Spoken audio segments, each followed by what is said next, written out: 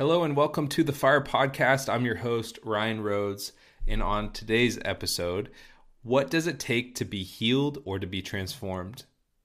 Let's explore the beauty of the gospel and how to access the power of what Jesus did to bring healing and transformation to our own lives and the lives of others. I'm excited to share this message with you. This is one of my favorite messages that I've given anywhere. I've gotten to preach it in different nations and that sort of thing. And I'm going to try to bring in more of these segments where we just talk and I share with you different concepts, different things that I've learned, different ways of the Lord, because I feel like there's a mandate on the church right now to learn how to walk in the ways of the Lord again, because there's transformation and there's power that religion has stolen, and God is taking back for his bride. And it's our time to partner with him in that and grab a hold of what Jesus paid for. So I hope you enjoy this one. We're going to jump into it after a quick sponsor segment. Religion loves Jesus the teacher, is even okay with Jesus the prophet. Religion is not okay with Jesus the breaker of bondage, the transformer of hearts, the savior of nations. Because the real Jesus is the anointed one. He doesn't just have good teachings. He is the breaker of bondage. He will transform you. You got to go after knowing him more. He's worth it. He's worth your time. He's worth your life. And there's nothing, this city, this nation, the nations of the world are not going to be transformed by a satisfied people. They're going to be transformed by lovesick warriors. Because if he's for us, who can be against us? If the King of the universe and all of his goodness, all of his backing, if all of heaven is for you, is standing behind you, supporting you, how could anything succeed against you? How could you fail? We could change the world. That's not just a fun phrase. If you'll give your life to this thing, to the real thing, if you'll find the real Jesus, the one who burns with eyes of fire, if you'll get a real hunger in your belly and you don't let anything else stop you, and if you'll align yourself with who you are as a son or daughter of God, there is nothing that can stop you. This is the Fire Podcast. Well, let's jump into this. I have a message to share with you today, and this is one of those messages that I've actually gotten to share quite a few different places. Some of you have heard me do this message before. It's probably out of all of the messages that God's given me, I think this one's my favorite too. When I go and speak places, especially if I have more than one opportunity to speak at the same place, I want to start with this one because I feel like it's so foundational to who Jesus is and what the gospel is. And so I hope that whether you've heard me share this message before or this is the first time, my hope is that you find transformation in it. Because as the intro talks about for the Fire Podcast, and as many of you've heard me talk about, religion loves a form of godliness, but denying the power thereof. So what that means is religion loves to look Christian, look holy, look right, but denies the power that transforms. It's actually anti-Christ in nature. And so anti-Christ, the Christos, the anointing, the anointed one. And so we love, in our world, we love a Jesus that's a good philosopher, a good teacher, maybe even consider him a prophet, maybe even consider him a holy man. But when he gets into him being the breaker of bondage, the one that transforms hearts, that changes lives, and causes us to... He actually draws a line in the sand, and he causes us to look at our sin and recognize that is no longer for us. That we're called to higher, we're called to more than the life we've been living. That's an extremely offensive message. But the truth is, everyone deep down, we actually desire a king like Jesus. There's never been another leader, another person that's walked this earth that's like him. And so he's fully God, fully man, and he's king. He's king, and he loves you dearly. So if you hear nothing else today, hear that he loves you dearly, that he is not looking upon you and seeing your sin. He's looking upon you and he's seeing the one he paid a high price for, so that you don't have to live in that sin. And sin is anything that separates us from him. So these are all good reminders. You're not going to work yourself into a better Christianity or to being a more holy person. You're going to fall more in love with Jesus and sin, and those issues are going to fall away. And actually, something that I've been contemplating here recently, which I haven't fully developed this out, but I feel like so often, we teach messages and we want to focus on holiness and being set apart and not sinning, not looking like the world. And we're always focused on like, what does the sin look like in our lives? And those are the things we attack. But the truth is that that's not really what God's concerned about. And now, before you turn this off and consider me a heretic, let me explain. When you're sick and you have a cough, a runny nose, your stomach hurts, those things are symptoms.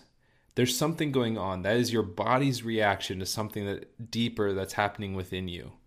There's a virus, a bacteria, an organ not working properly, whatever it might be. Something's going on that's causing that pain in your body. The pain is not the issue.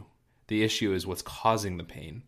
And so I think what we do is we love to look at the issue, and we love to focus on the issue, and that actually pushes people into cycles of shame.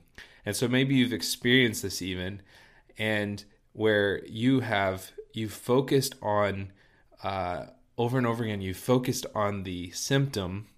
I don't want to do this thing again. I don't want to do it again. I don't want to do it again. And it's like when you're driving down the road, and if you stare off the road, you'll start to steer off the road. And if you stare ahead, you'll drive straight. And so it's very similar. We get so focused on the symptom. I can't do that anymore. And like in our preaching and things like that, we as leaders, we've focused on these symptoms. And God's looking at the symptom, and it's not that he approves of the symptom. It's not that he likes the symptom. It's not even that he's overlooking the symptom. But he recognized the symptom's not the issue. There's a deeper thing.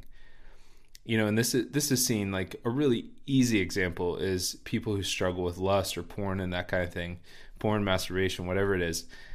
People get uncomfortable with that, get uncomfortable talking about it. The truth is, like, that's not the issue.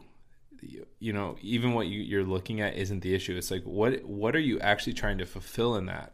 And so a lot of times, what you'll find is people who are dealing with that, it's a lack of control in their own life. So times get hard. They go through a situation that they actually feel out of control, that they're scared, that they feel powerless, and they'll find themselves looking at stuff, not because they're overwhelmed with lust in those moments, but because they're looking for something that they can control.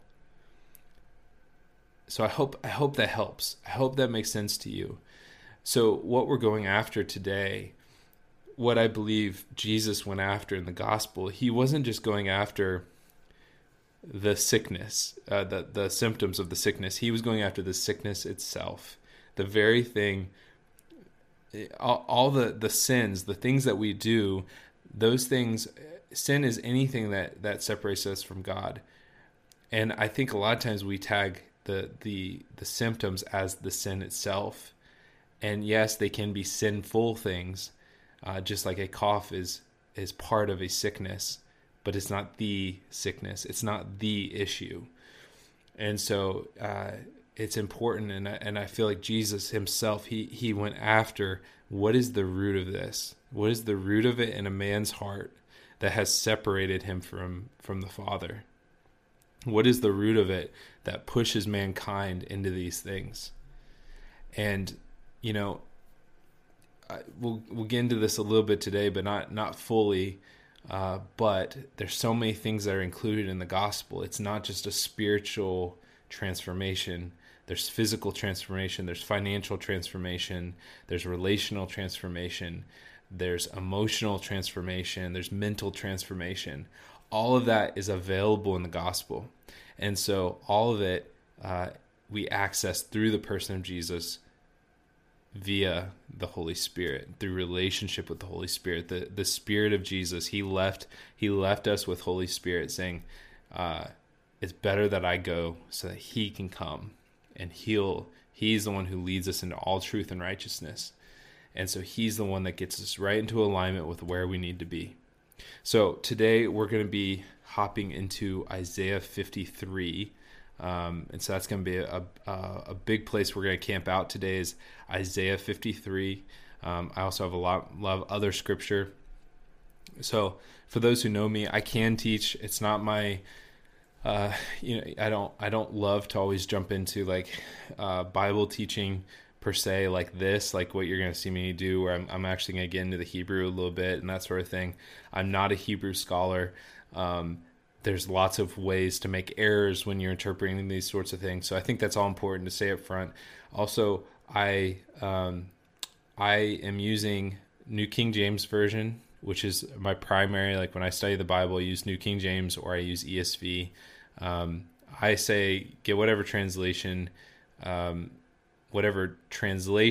is easiest for you to read and understand, and then get another. I like to have another translation like the Passion Translation, which is much more, draws out kind of the emotion and helps us understand at a different type of level. I don't spend all my time in the Passion Translation, and I don't spend all my time in New King James. I read both. And so I'd really encourage you. I know some people attack the Passion Translation or the Message or things like that. I would get a Bible you can understand and study from, and another one that really brings out the emotion, brings out the feel. The Passion Translation, obviously the focus is to bring out the passion of the scriptures, and I think it does it really well. So we're going to be in Isaiah 53, but what we're going to focus on here up front is Jesus. He has experienced everything you could experience. He has gone through temptation. He has gone through pain. And he has walked as a human being. He never set aside his divinity, but he has walked as a human being on this earth. And so it's so good to know that he isn't this far off, distant God. So in Hebrews 2:18 in the Passion Translation, it says, he suffered and endured every test and temptation so that he can help us every time we pass through the ordeals of life. So there's nothing you can go through or experience that he hasn't experienced or gone through and that he can't walk you through. That's important. I think a lot of times we look at the things we're experiencing and we look at our own, are we worthy of him stepping in? Are we, is he going to understand? Is he far off and distant? Some of it comes down to our own fathers, like, oh, was my father distant? And now I feel like God is distant from me. That's not true. He's not distant. God, in the person of Jesus Christ, has walked through everything we've walked through. He's experienced everything we've experienced. And we're going to see that in the process of his crucifixion, even because there were things he didn't walk through the other 30 years that he got to walk through in the crucifixion so that he could relate to you. That's how much he cares, that he would go through all that so he can relate to you. Hebrews 4:14 through 16, also in the Passion Translation. So then we must cling in faith to all we know to be true. For we have a magnificent king priest, Jesus Christ, the Son of God, who rose into the heavenly realm for us and now sympathizes with us in our frailty. He understands humanity, for as a man, our magnificent king priest was tempted in every way just as we are and conquered sin. So now we come freely and boldly to where love is enthroned, to receive mercy's kiss and discover the grace we urgently need to strengthen us in our time of weakness. He is worthy. He is worthy of your wholeness. I'll never forget there was a period in my life, and that's some of what this teaching that I'm about to get into. So this actually started 2014, 2015. I was preaching and I had an open vision. And in the open vision, I saw myself crying out saying, can you see him? Can you see him? I was preaching and I was saying, can you see him? And that's all I got. So there was like actually, I might even have been 2014, somewhere in there. In later on in 2016, 2017, I think it's 2017 actually. I'm so bad with years. Normally my wife is listening to me talk and she corrects me, but she's not here right now. So I might be lying about these dates, but the facts behind it are true. So God gives me this vision, open vision. I see myself preaching that. I hear myself crying out saying, "Can you see him?" And it was 2017. So 2017, I hit this point where I was like, where is the real Jesus? I was in a wonderful church that was seeing miracles, seeing good stuff happen, but I was also seeing like most of the people, including myself, were not, that there wasn't the transformation I believed was available in the gospel. And so I was realizing this gospel is better than I'm experiencing. That's probably the best way to say it. The gospel that I was seeing was different than the gospel I believed in and saw in the scriptures. And so it just sent me on this journey of God, like, we're seeing healing, but I want to see people's lives transformed. I want to see them actually be a different person. I want to see them set free from sin in such a way that it isn't even a temptation. I feel like it's probably my last pastor that said this, but Jim Baker and the Jim Baker in Columbus, not the other Jim Baker, but he said something like, sin will become like a third shoe. It's like, why do you need a third shoe? If you've got one for each foot, why do you need a third one? And it'll become the same way with sin, where it's like, oh, I don't even need that anymore. And that's the goal, is to become so infatuated with Jesus and have your heart so transformed that those things that were once true temptations are no longer temptations. And for me, this all comes down to, in this journey, something that Michael Culiano said to me. So I was desperate. I was like, I have to get around some people that really, that are experiencing this gospel. I want to be around people that know God in a deeper way. And I started pursuing it. So I reached out to Michael Culianos and I was like, hey, we had talked on the phone before, and I was just like, hey, can I come down? I'll fly down to get 15 minutes with you if you'll take 15 minutes. And he's like, come down and we'll get lunch. And he actually met with me twice. It was amazing. So honored that he would take the time to do that. It was incredibly kind of him to do that. And so we sit down, and I'm bursting at the seams, like desperate. And I remember he said something to me. He said, Ryan, he's like, I don't heal the sick because of their worthiness or their need. I heal the sick because Jesus is worthy of their healing. And that transformed things for me. It has been so easy in my life to look at even receiving healing, receiving transformation, receiving the blessing of God as something of, have I earned this? And it has nothing to do with your worthiness. It has nothing to do with what you've earned. That Jesus, he already paid for it.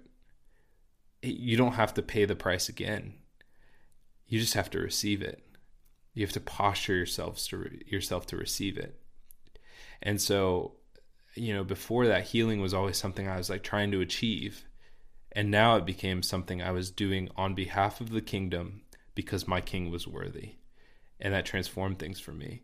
So all this comes down to that, is if there's any area in our life where we are not seeing the fullness of what we're going to talk about today, it's worth going after. Now, I'm going to name things, and there's going to be things that you go, that's what I'm dealing with. And I've been praying, and I've gotten prayer, and I've fasted, and I've gone after this, and God hasn't set me free, or I haven't been healed yet. Okay, first off, this isn't condemnation. I don't want any of this to come off as condemnation. If you have one of the things I name, it's not condemnation to have it, but it's really sad to live in it and not go after more. So if you're experiencing it, I want to encourage you and put a boldness in you to go after seeing it transformed. And that doesn't necessarily mean you'll see it immediately. There's things in my life, many of you know who have been around me over the last decade, I've dealt with migraines since I was in the third grade. And I've had seasons when they've been exceedingly bad. And I've gotten to the point where I'd have them weekly migraines. And this is while I'm seeing other people healed and I'm seeing other people transformed. And I've gone after it and after it and after it and after it. And it's one of those things that I have refused to bow to. And after, since third grade, and I'm 31 now, however many years that ends up being, I had somebody I didn't know very well pray for me. Actually, at this point, this was my first time meeting them. They prayed for me. They've become a good friend since. And I got healed. And since then, I have not had that type of migraine at all. It stopped. And it's the first time I've truly gotten healed. Like, there's been times I've had migraines and gotten prayer or prayed myself and it's left. But this was the first time it left and didn't come back. And that's been a year ago now. And so a year ago in April, so a few weeks ago. And so it's worth continuing to go after it, no matter how long you've been dealing with it. It's getting it away from, sometimes it's easier to begin to justify it in our lives or just kind of set it aside and just like, oh, I'll just live with this. I'm telling you, Jesus is worthy. Jesus paid a high price for that thing. And so we're going to go after seeing that thing healed, whatever it is, whatever that thing is for you. If it's a sin you've dealt with, a temptation you've dealt with, we're going to go after seeing it healed and restored. So we're in Isaiah 53. So Isaiah 53, and we'll start in verse 1. Who has believed our report, and to whom has the arm of the Lord been revealed? For he, this is talking about Jesus, this is Isaiah's prophecy about Jesus. He shall grow up before him as a tender plant, and as a root out of dry ground. He has no form or comeliness, and when we see him, there is no beauty that we should desire him. He is despised and rejected by men, a man of sorrows and acquainted with grief. And we hid it, as it were, our faces from him. He was despised, and we did not esteem him. Surely he has borne our griefs and carried our sorrows. Yet we esteemed him stricken, smitten by God, and afflicted. But he was wounded for our transgressions, and he was bruised for our iniquities. The chastisement for our peace was upon him, and by his stripes we are healed. All we like sheep have gone astray. We have turned every one to his own way, and the Lord has laid on him the iniquity of us all. He was oppressed and he was afflicted, yet he opened not his mouth. He was led as a lamb to the slaughter, and as a sheep before its shearers is silent, so he opened not his mouth. He was taken from prison and from judgment, and who will declare his generation? For he was cut off from the land of the living.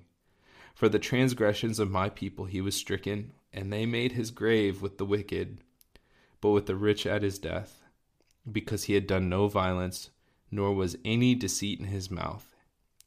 Yet it pleased the Lord to bruise him. He has put him to grief. When you make his soul an offering for sin, he shall see his seed. He shall prolong his days, and the pleasure of the Lord shall prosper in his hand. He shall see the labor of his soul and be satisfied. And by his knowledge my righteous servant shall justify many, for he shall bear their iniquities. Wow. So some of you don't read New King James Version, and you might just hear that. And if you're like me, it took me a while to get in the place that even this kind of language and stuff meant anything to me. I would hear that, and it was like, if you ever seen Charlie Brown, the teacher, the wah, wah, wah, wah, wah, wah. And I would read it and be like, what did I just read? So let's break it down a little bit. And I'm actually going to get into, I want to show you that in the process of the crucifixion, he paid for everything. He experienced everything, and he paid for everything that you could deal with in this life. And he removed the barriers. That's so important. He removed the barriers. So, and actually, I'll jump in and say this real quick. So many are against what they call the prosperity gospel. There's no prosperity gospel in the Bible. The Bible doesn't teach a prosperity gospel. There's only the gospel. But the gospel which does not guarantee you'll be super wealthy or anything like that, that you're going to have a plane and drive a super nice car and live in a mansion. It doesn't promise that. What the Bible does promise is in the crucifixion, in the gospel, in what Jesus did, he removes the barriers and he removes the spiritual things that were keeping us poor, that kept our minds in a place that we would remain poor. He removed the things, and people talk about health and wealth. He removed the things that would keep us sick. And so it's not that Jesus died on the cross and now all of us don't experience sickness and we don't experience anything anymore. And that we never experience having, low amounts of money in our bank account, or, I've gone through some stuff. I could tell you stories, and it's not that doesn't exist. It's that he's removed the thing in our heart that would lead us to poverty consistently. Poverty is more than just not having money. Poverty is a mindset. It's a place that your heart is. And I will do one of these to actually talk about money, because I think it's extremely important. It's been skewed by so many, and there's some really basic things that you can begin to do with your money to walk with God in your finances.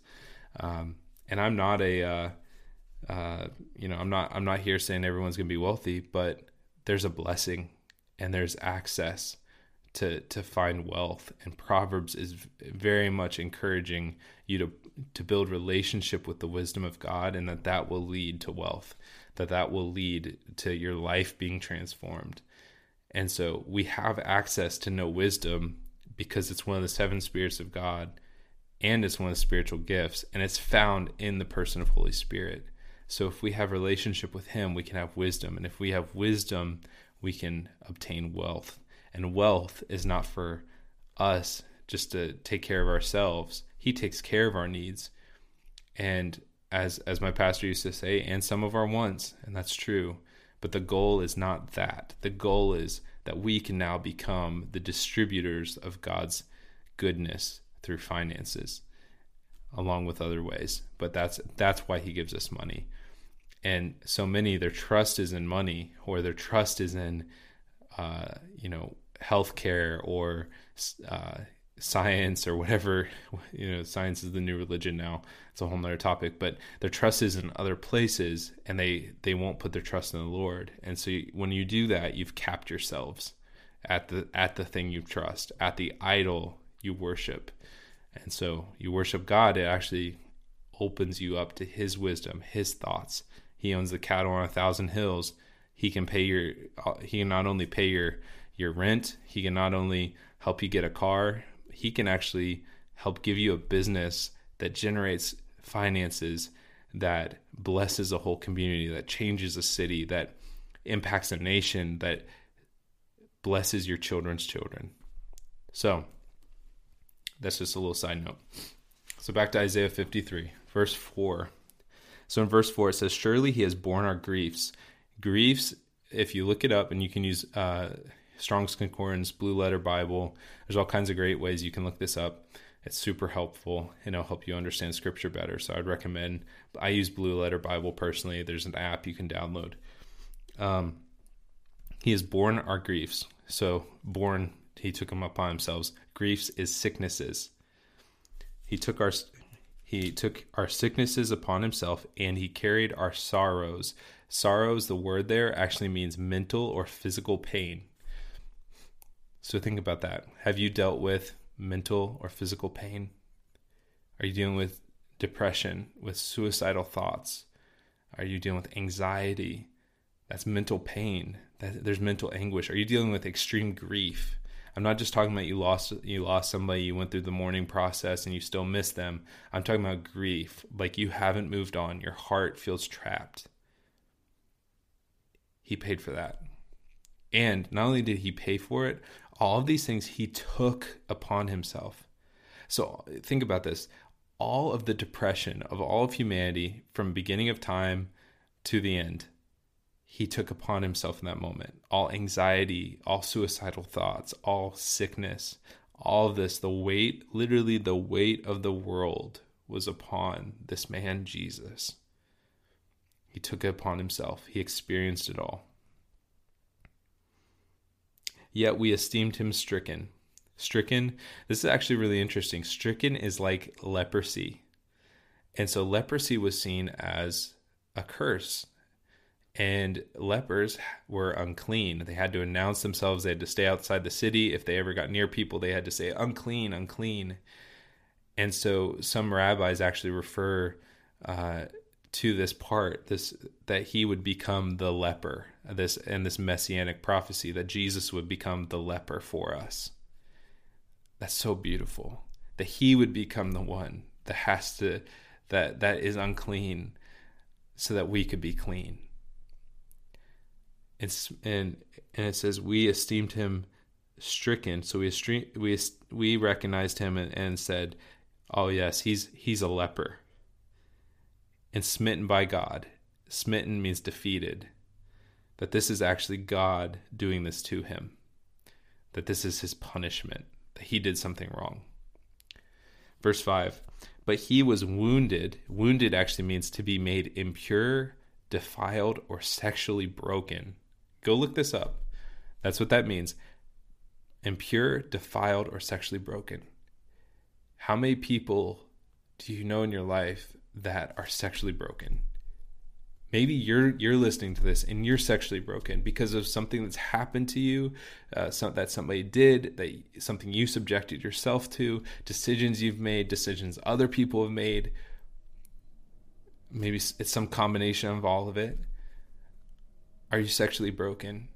Jesus actually took upon himself your sexual brokenness so that you don't have to live with it. And this gets back to, he died on the cross, and it's not like instantly it all left. It means you now have access to wholeness, to transformation. You don't have to live in sexual brokenness. If you're listening to this and you're struggling with your sexual identity, with your gender, with gender dysphoria, any of those things, they're becoming extremely prevalent in our society, and it's sexual brokenness. It's defilement.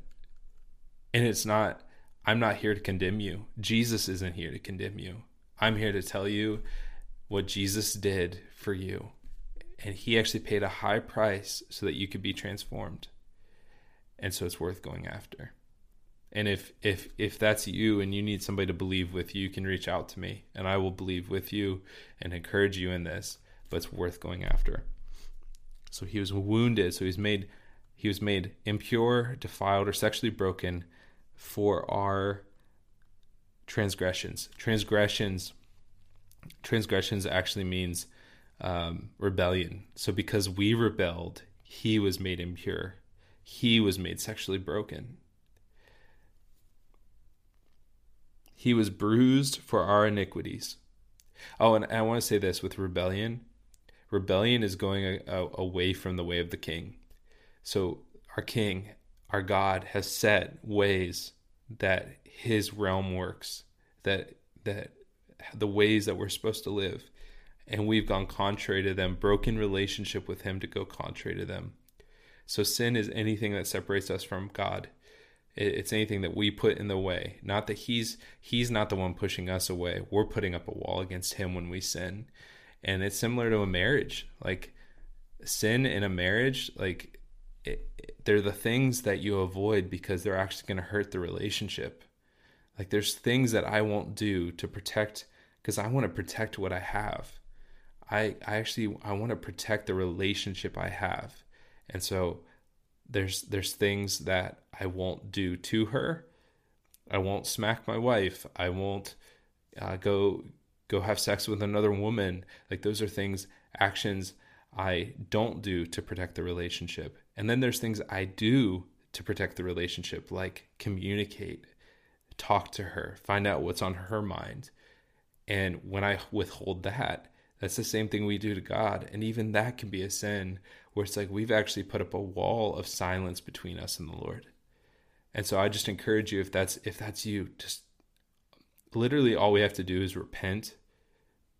Say, sorry, Lord, I'm sorry that I allowed this wall between us.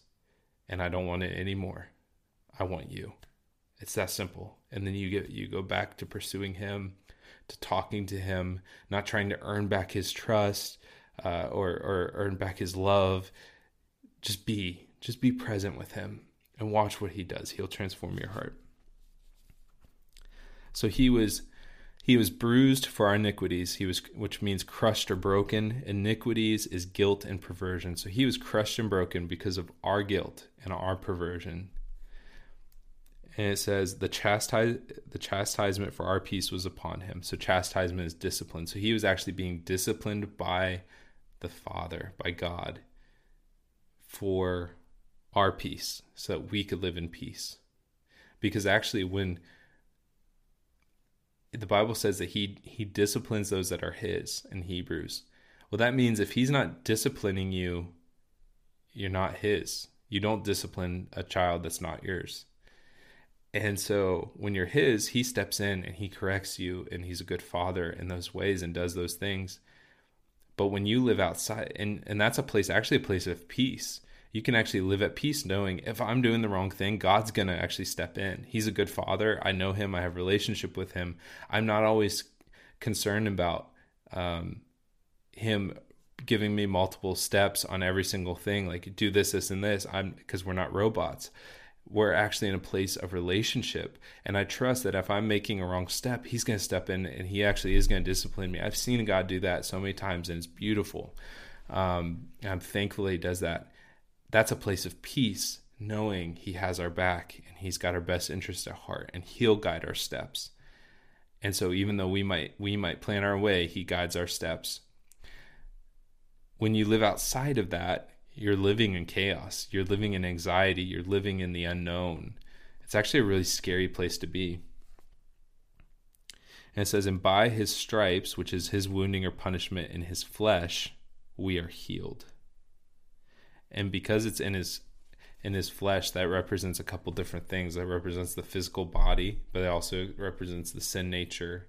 The wounding and the punishment of the sin of the flesh is the wounding and punishment of the sin nature, the destroying of the sin nature. But also it means by his stripes, by his wounding, that's where we find healing, is we can actually find healing in our flesh. Because even the reason that in our physical body that we have sickness and disease is because of sin. The judgment, God already judged sin. When he said the judgment of sin is death, death entered the earth. And death entered the earth and therefore limited man's mortal body and began to tear apart man's mortal body and wear it down. And that's where sickness came in. It is from the judgment that has already been proclaimed.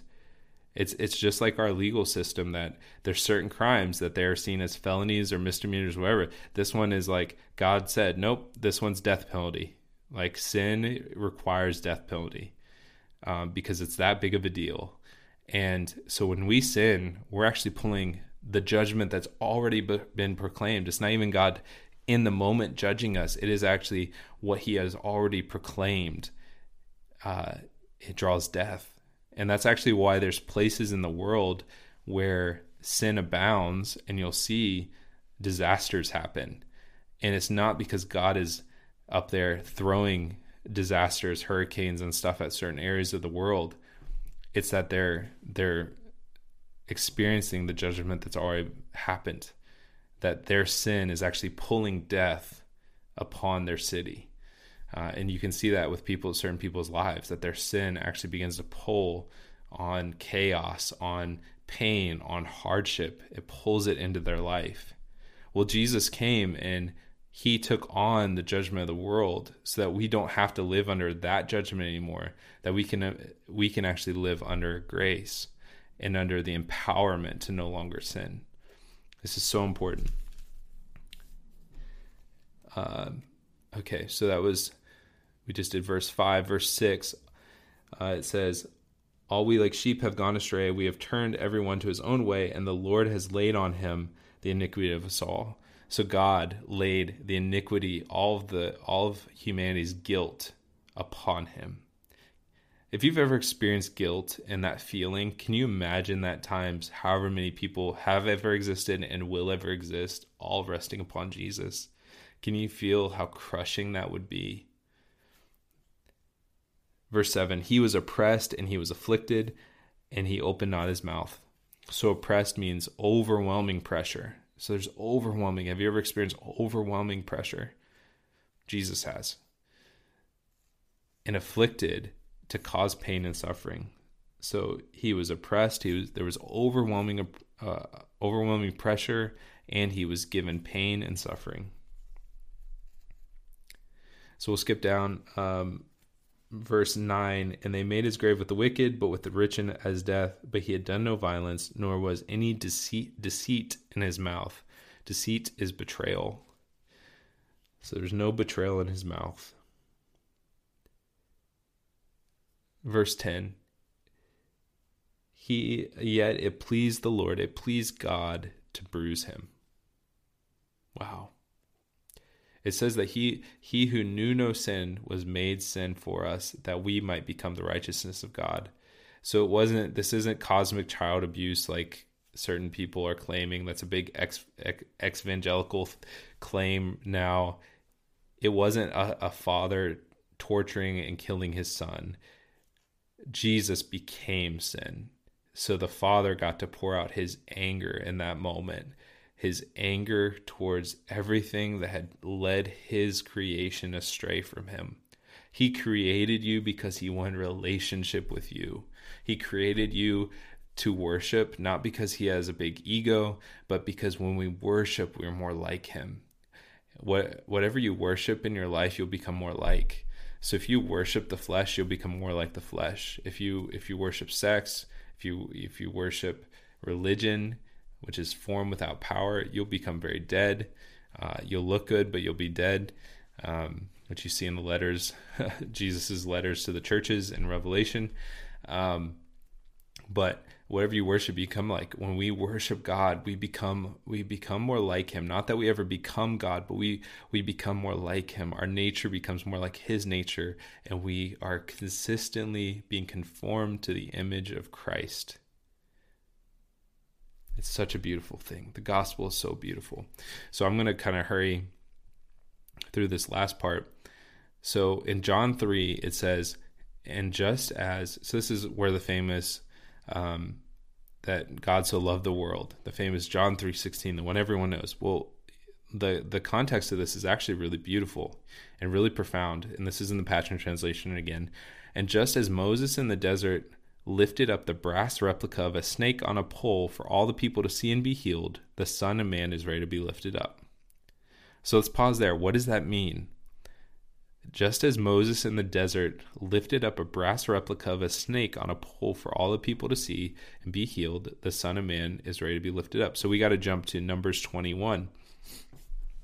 So Numbers 21,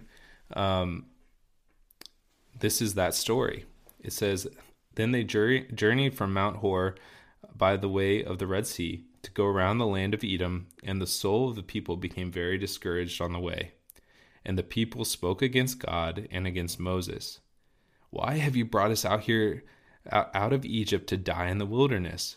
For there is no food and no water, and our soul loathes this worthless bread. So they actually were loathing the provision of God, and they wanted to go back to slavery. So the Lord sent fiery serpents among the people, and they bit the people, and many of the people of Israel died. So you've got this entire people group, thousands and thousands and thousands of people. And God sends out these snakes that were venomous snakes that were biting people, and they were dying. So therefore the people came to Moses and said, we have sinned, for we have spoken against the Lord and against you. Pray to the Lord that he take away the serpents from us. So Moses prayed for the people. Then the Lord said to Moses, make a fiery serpent and set it on a pole, and it shall be that everyone who is bitten, when it looks at it, shall live.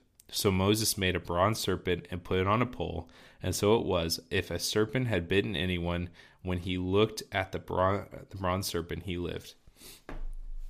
So this is really interesting. The people are sinning, and their judgment for sin is death. God sends venomous snakes that bite them and they die. And so the people are panicking because they're watching their loved ones die from this sin. They're crying out for redemption. And so God says, if you make a replica of this serpent, of the judgment and the sin, because you think about the serpent, this takes us back to the garden. The thing about the garden was you had a man and a woman who walked with God daily, lived in a garden, were given full dominion, and they were convinced by a snake to disobey God and break relationship with him. And so this is the people actually looking upon their sin and the judgment for their sin at the same time. And it says, anyone who looks upon the replica on the pole, they shall live, that they will be healed, that the thing that is in their veins, the poison or the venom that is in their blood that is going to kill them will disappear. And this is so profound, because we were of the bloodline of Adam, whose blood was tainted with sin, and it was killing us. And Jesus comes as the second Adam, and he comes so that we can be of a new bloodline and a new covenant. So let's go back. John 3. And just as Moses in the desert lifted up the brass replica of a snake on a pole for all the people to see and be healed, so the Son of Man is ready to be lifted up, so that those who truly believe in him will not perish but be given eternal life. So just like that snake, Jesus is ready to be lifted up, that the whole world can look upon their sin and the judgment for their sin, and the people to see and be healed. As they gaze upon him, they'll see and be healed. So verse 15, so that those who truly believe in him will not perish but be given eternal life. For this is how much God loved the world. He gave his one and only unique Son as a gift. So now everyone who believes in him will never perish but experience everlasting life. God did not send his Son into the world to judge and condemn the world, but to be its Savior and rescue it. Why didn't he send his Son to judge the world? Because the judgment had already happened. The judgment over sin was death. That had already been proclaimed. The world was already living under that. There is a coming judgment, but that wasn't the purpose of Jesus' first coming. His first coming was to be the answer, to the antidote, to solve and transform hearts, to heal people of the venom that was in their veins, of the sin that was plaguing humanity. So verse 18, so now there is no longer any condemnation for those who believe in him, but the unbeliever already lives under condemnation because they do not believe in the name of God's beloved Son. So they're living under that judgment already. They're already living under the judgment of death. And we see that in people's lives where little by little they're dying. They're dead inside. Their bodies are slowly dying, decaying. Sickness and sin is eating away at them. Their mental health is disappearing. That's the condemnation that the world's under. You don't have to live under that. You can give your life fully to Jesus, and you don't have to live under those things anymore. That's the beauty of the gospel. You don't have to live in the results of the sin of the first Adam. You can live under the goodness and the grace and the mercy that comes from the one who became a man, was still fully God, and he passed the test that Adam couldn't, and he remained in relationship with God. That's the bloodline you're of now, once you give your life to him. And it says, and here is the basis of their judgment. The light of God has now come into the world, but the hearts of people love their darkness more than light, because they want the darkness to conceal their evil. So this is what I was getting at the beginning of this podcast, is people actually, they want to live out their sin as an identity. It's actually easier and more convenient to be broken than it is to believe in transformation. It's easier to have your stuff hidden than it to be exposed so it can be healed. Verse 20, so the wicked hate the light and try to hide from it, for their lives are fully exposed in the light. But those who love truth will come into the light and welcome its exposure. For the light will reveal that their fruitful works were produced by God. So I'm coming to the end of this, and we're actually going to do some ministry time. I've never done this in a podcast form. So this is going to be kind of interesting. I'm used to doing this in a room where I can feel what's happening in the room, and I can feel people, what they're experiencing. I can hear people's reactions. I can see people crying. This one normally ends up with people experiencing God in a profound way. And so my prayer is that you'll experience that too. And we'll pray that here in a second. So what does it take to get healed or receive transformation? That's the big question. How can we be healed? How can we be transformed? The answer is look upon Jesus. So I told you guys I had this vision of me saying, can you see him? Can you see him? And years later, I go on this pursuit of, I need the true gospel. I need to experience the real thing. And I start to be around people that recognize and love Jesus in a way I hadn't been to that place yet in my heart. And I started to fall in love with Jesus, and something started really happening to me. I was listening to Catherine Kuhlman, and Catherine Kuhlman said that the moment that you take your eyes off of Catherine Kuhlman, and you take your eyes off your sickness and off yourself, and you get them on Jesus, you'll be healed. And I was like, that's it. And that's where this whole message came out of, was that vision, and then that from Catherine Kuhlman. And then I find this scripture about if we can look upon him, if we can look upon what he's done, if we can look upon our sin, if it can be revealed in the light, we can be healed, we can be transformed. And so I want us to look upon Jesus. That's what we're going to do. Holy Spirit is the revealer of Jesus. Without Holy Spirit, Jesus could stand right in front of you and you'd have no clue. We see this in the Gospels, where Jesus actually multiple times reveals himself after the resurrection to people, and they don't know who he is. And so whether it's I believe it's Mary who sees him at the gravesite and she thinks he's a gardener, or on the road to Emmaus, when they're walking to the road to Emmaus, and he unveils the scriptures to them. He's teaching about scripture for literally miles. They walked for miles if you look at the distance, and they recognize later, oh, our hearts burned within us, which is the same thing they say about Jesus, or it isn't until he makes them food that, over a fire, and then they're like, oh my goodness, it's you. And so that happens over and over again, where they don't recognize Jesus without Holy Spirit revealing who he is. Same thing happened to Peter even before Jesus' crucifixion, where he has this revelation, you're the Christ, but he's also the one who went back to fishing and didn't believe anything Jesus said, because Jesus told them what was going to happen and what was to come. And then it happens, and instead of waiting outside the gravesite, they went back to what they knew. They went back to fishing. They went back to the things that they did before. And so if they truly believed, they would have been at the crucifixion, and they would have been at the grave waiting for him to resurrect. But they didn't truly believe.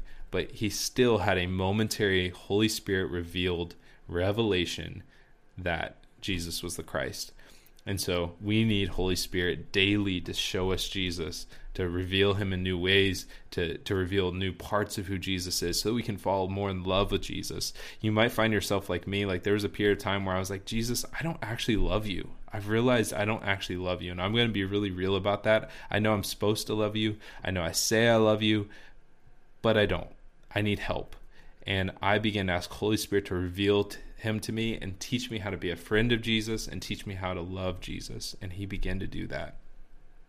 The Bible says in Matthew 5, the pure in heart shall see God. And so your heart is made pure by what he does, not by your actions, but by what he does. It's a work of the Holy Spirit to purify you. And in that you can see God. So we're going to ask Holy Spirit right now to reveal Jesus to us. And actually, I like to do this with the imagination. And I know people get creeped out about that. But the truth is, how many times has the enemy used your imagination? How many times have you been driving and you imagine yourself pulling into oncoming traffic, or you think about driving off the road, or how many times have you had a horrific dream or thought come to your head about killing somebody or something awful? That's the enemy using your imagination. So how much more can the Lord, how much more can the Holy Spirit, the creator of the universe, the one that etched bark and made snowflakes different and created you and me and all kinds of other weird looking human beings, like how much more can he use our imagination if we actually will turn it over to him? And he's not gonna show you something that's anti-biblical or anything like that. It all is balanced by Scripture. So we gotta, we have Scripture as our grounding. But we're gonna invite Holy Spirit to show us through our imagination. So right now, just close your eyes and imagine this. You're the joy.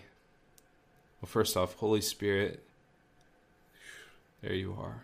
Wow, I can feel you. Holy Spirit, you are the revealer of Jesus. So I just ask right now that everyone under the sound of my voice, that your presence begin to rest on them, that a weighty peace come upon them, that any way they're experiencing heaviness, that lift now in Jesus' name. And Holy Spirit, I ask that you reveal Jesus to them, both in this time and continued on from here, God. Give them dreams, give them visions, open up their heart, allow them to see him in every day. Yeah. So just however you can receive, close your eyes as long as you're not driving. If you're driving, you might want to pull over or get somewhere where you can do this. But you were the joy set before him. That means joy is actually prophetic in nature. Even though he was going through hell on earth in the crucifixion, he was able to look across time and see your face. And from seeing your face, he pulled the courage and the energy to keep going because he saw you. Because he saw the goal was you. Having relationship with him. Having relationship with Holy Spirit. Having relationship with the Father. Can you see him tonight? Wherever you are, can you see him? Can you see him as they drag him and they tie him to be whipped? Can you see as they grab the cat of nine tails, which has leather with chunks of glass and metal? Can you see him as they raise the whip and he looks across the crowd? Can you see those eyes that burn with a fiery passion for you? Can you see his eyes? Can you see as they bring the whip down and it grabs into his flesh and pulls apart and tears apart his flesh? Can you see the pain in his eyes? But you're the joy set before him, so he looks at you. And in his heart, he knows it's worth it. That as the flesh is ripped out of his back, that you can be made whole. That your body, that you won't have to live under sickness. You won't have to live under disease. Thank you, Jesus. Can you see as they drag him up before the crowds and they offer to release him or Barabbas, the murderer? Can you see as they humiliate him by the people he came to save start crying out to release Barabbas? Can you see as they form a crown as a joke, as a mockery, because they say, oh, you think you're a king? And they form a crown out of thorns. And these aren't little thorns. These are big, big thorns. Can you see as they take the crown and out of mockery they put it on his head and they shove it down till the crown, till the thorns hit his skull? Can you see it? Can you see as he takes the curse of the earth upon his head? The curse on the earth and the fleshly way of thinking that came with the thorns and thistles and the pain and the trauma of that. He took it upon himself. Can you see as the blood runs down his face and gets into his eyes? And the blood of our Savior, the blood getting in his eyes represents the purifying of your eyes, the purifying of your vision. That the things that you've allowed in no longer control you. That they can be erased, washed away. Can you see as he's dragged through the streets carrying a heavy cross? The pain of the cross, the wood rubbing against his raw back, the heaviness of the burden of your sin, of your guilt, of your shame, of depression, of suicidal thoughts. Can you see as he looks up at you and sees your eyes? Can you make eye contact with him as he says, "You're worth it. You're worth it. You're worth it." Because he knows if he carries this cross, you do not have to carry shame. You do not have to carry guilt. You do not have to carry condemnation ever again. By him bearing that burden, you never will have to. Can you see as they lay him down on the cross and they put the nail to his hands and they raise the hammer? Can you see as he looks at you? But you see, he's willing to go through this. He's willing to do this because he knows that nail going through his hands means your sin will forever be attached to that cross. That all you have to do is say yes to what he's done for you, and your sin will permanently be attached to that cross and not you. That you'll never have to be the one attached to the cross. That you won't have to give your life for your sin. Can you see as they lift him up, as they raise the cross and it falls into the hole, and as his body pulls down on the nails and the pain? And just as Moses lifted the serpent up, the Son of Man, can you see him lifted up? Can you see and believe in him? That he did all of this for you. That him hanging on that cross meant you do not have to live under sin. You don't have to live under condemnation, under shame, under sickness, under depression, under relational burdens, under financial burdens. That he was made poor so you don't have to live under poverty. That he took on orphanhood so that you would not have to. So that you could live as a son. Can you see him there? Can you see him hanging there between two criminals? Can you see the redemption of this moment?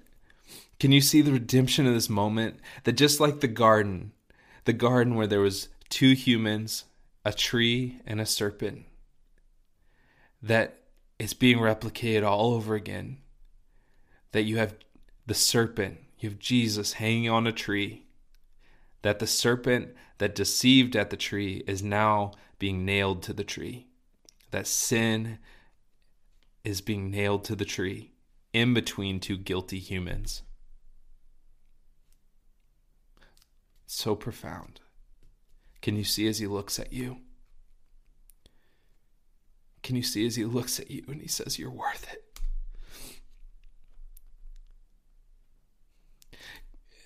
Can you feel it stirring in your heart to go after transformation in your life, to believe him for this transformation because he is worthy?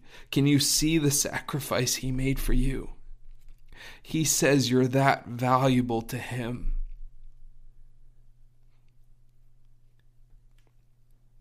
Now can you see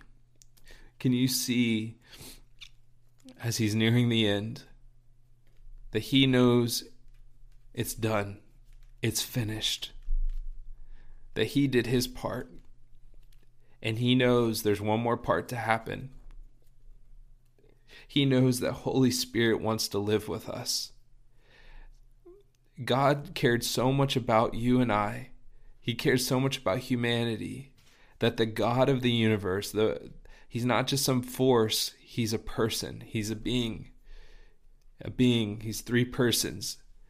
Father, Son, and Holy Spirit. That Holy Spirit actually allowed himself, precious Holy Spirit actually allowed himself to be put in a box in the Ark of the Covenant just to be close to humanity, just to have someone get close to him once a year.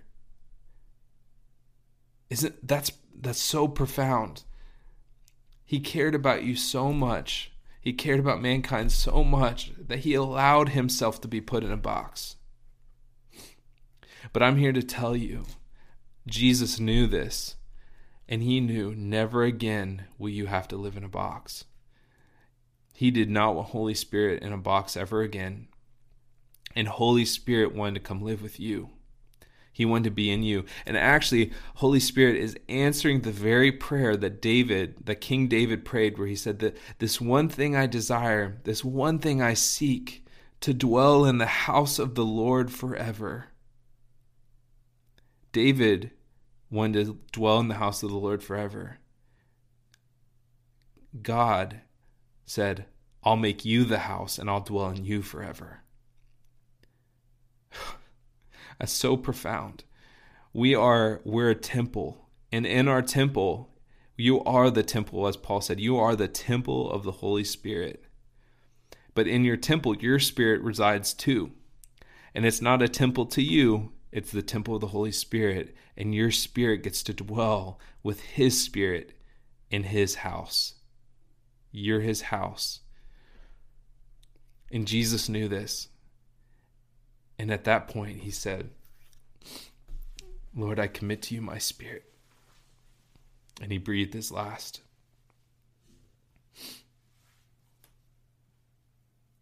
Now, can you see on the third day?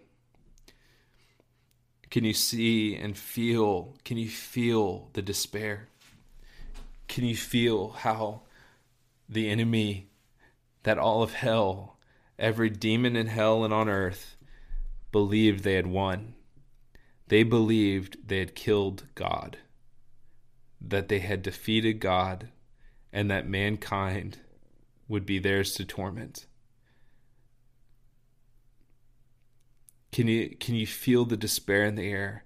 Can you feel how hopeless the disciples feel? Those who are following Jesus, who were thinking, this is our Messiah is here. We're no longer going to be under the oppression of the Roman government. Everything's going to change now. And then he's gone. Can you feel it? But then something starts to happen. Can you feel the rumbling? Can you see the ground begin to shake as the stone is rolled away? And can you see as resurrected Jesus walks out in power with all authority in his hands? Can you see as every demon on this planet has to bow as he walks out of the grave? I'm here to tell you that there is not a single demon you've experienced in your life that was not there that day.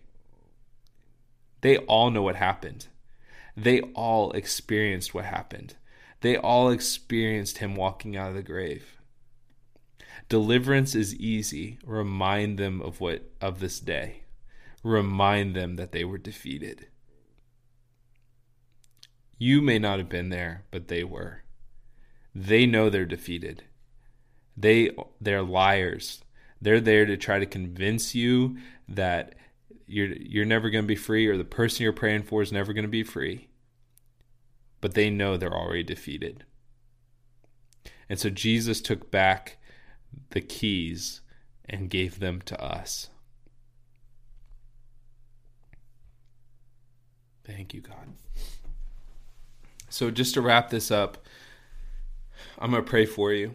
So whatever that thing is, whatever that thing that place where you need transformation, whether it's your identity, or you're dealing with orphanhood or gender dysphoria or sexual brokenness or any kind of mental anguish or bipolar, schizophrenia, suicidal thoughts, if you're dealing with extreme poverty mentalities, um, self-harm, if you're dealing with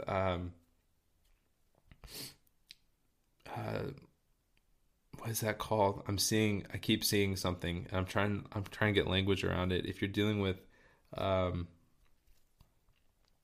basically where self-sabotage, that's what I'm looking for. Self-sabotage, where you're constantly finding yourself doing things to undercut even the good things that start to happen in your life. If you're dealing with all of your relationships falling apart, if your marriage needs healed, if you're having trouble having kids and you want to believe God for that any kind of barrenness is broken, which my wife and I, we've seen that. We're about 100% on that. I think just so many miracles of people who are having trouble having kids, and we pray, and they get, God loves to give kids. He believes in family. You might be dealing with asthma or cancer or migraines or stomach issues and IBS and what else, Holy Spirit? Kidney issues, kidney disease, kidney stones, UTIs, even sexually transmitted diseases, things that have happened because of that's really good. So things that have happened because of your actions. A lot of times it's easy to live under the shame of that and think God doesn't want to heal you. I'm here to tell you He's already paid for it. It's yours to receive, and we're going to go after it right now. So right now, just receive, just close your eyes. You don't have to pray anything other than just, Lord, I receive what you did. But Holy Spirit, right now, I release healing over everyone under the sound of my voice. I command cysts to disappear. I command cancerous tumors to disappear. I command healing to migraines, healing to mental issues, demonic depression that's rested on people. I command that to lift, suicidal thoughts. That is a demon, that is not you, and I command that demon to go in Jesus' name. I even command freedom from demonic possession and demonic oppression, and also the spirit of infirmity, that it's a demon that attacks people's bodies, even believers. I command that demon to leave you now in Jesus' name. Get out. Get out. Thank you, God. Healing in their body. Let your fire, let your fire move from their head to their toes. Make all things right by the blood of Jesus. I just speak over you no tragedy, no sickness, no disease, no poverty, and no broken relationships by the blood of Jesus. Thank you, God. Thank you, God. I thank you that sexual brokenness is being healed. Some of you, it's going to be, there's going to be instant healing. And some people, it actually will be a journey, because there's other things He wants to. I'll say it this way. A lot of times God will remove, it's like if you removed a knife from somebody's body. The body is actually set up to heal that. And there's a process of that healing. He's going to remove the thing that's keeping you there, that's keeping you stuck. And it's about you getting unstuck. And some of you, then He's going to take you through a healing process, because He wants to undo some things in your thinking.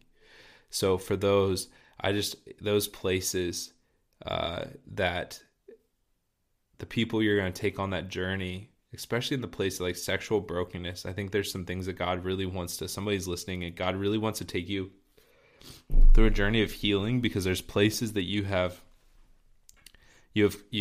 fears and questions and pain, and He's undoing those things.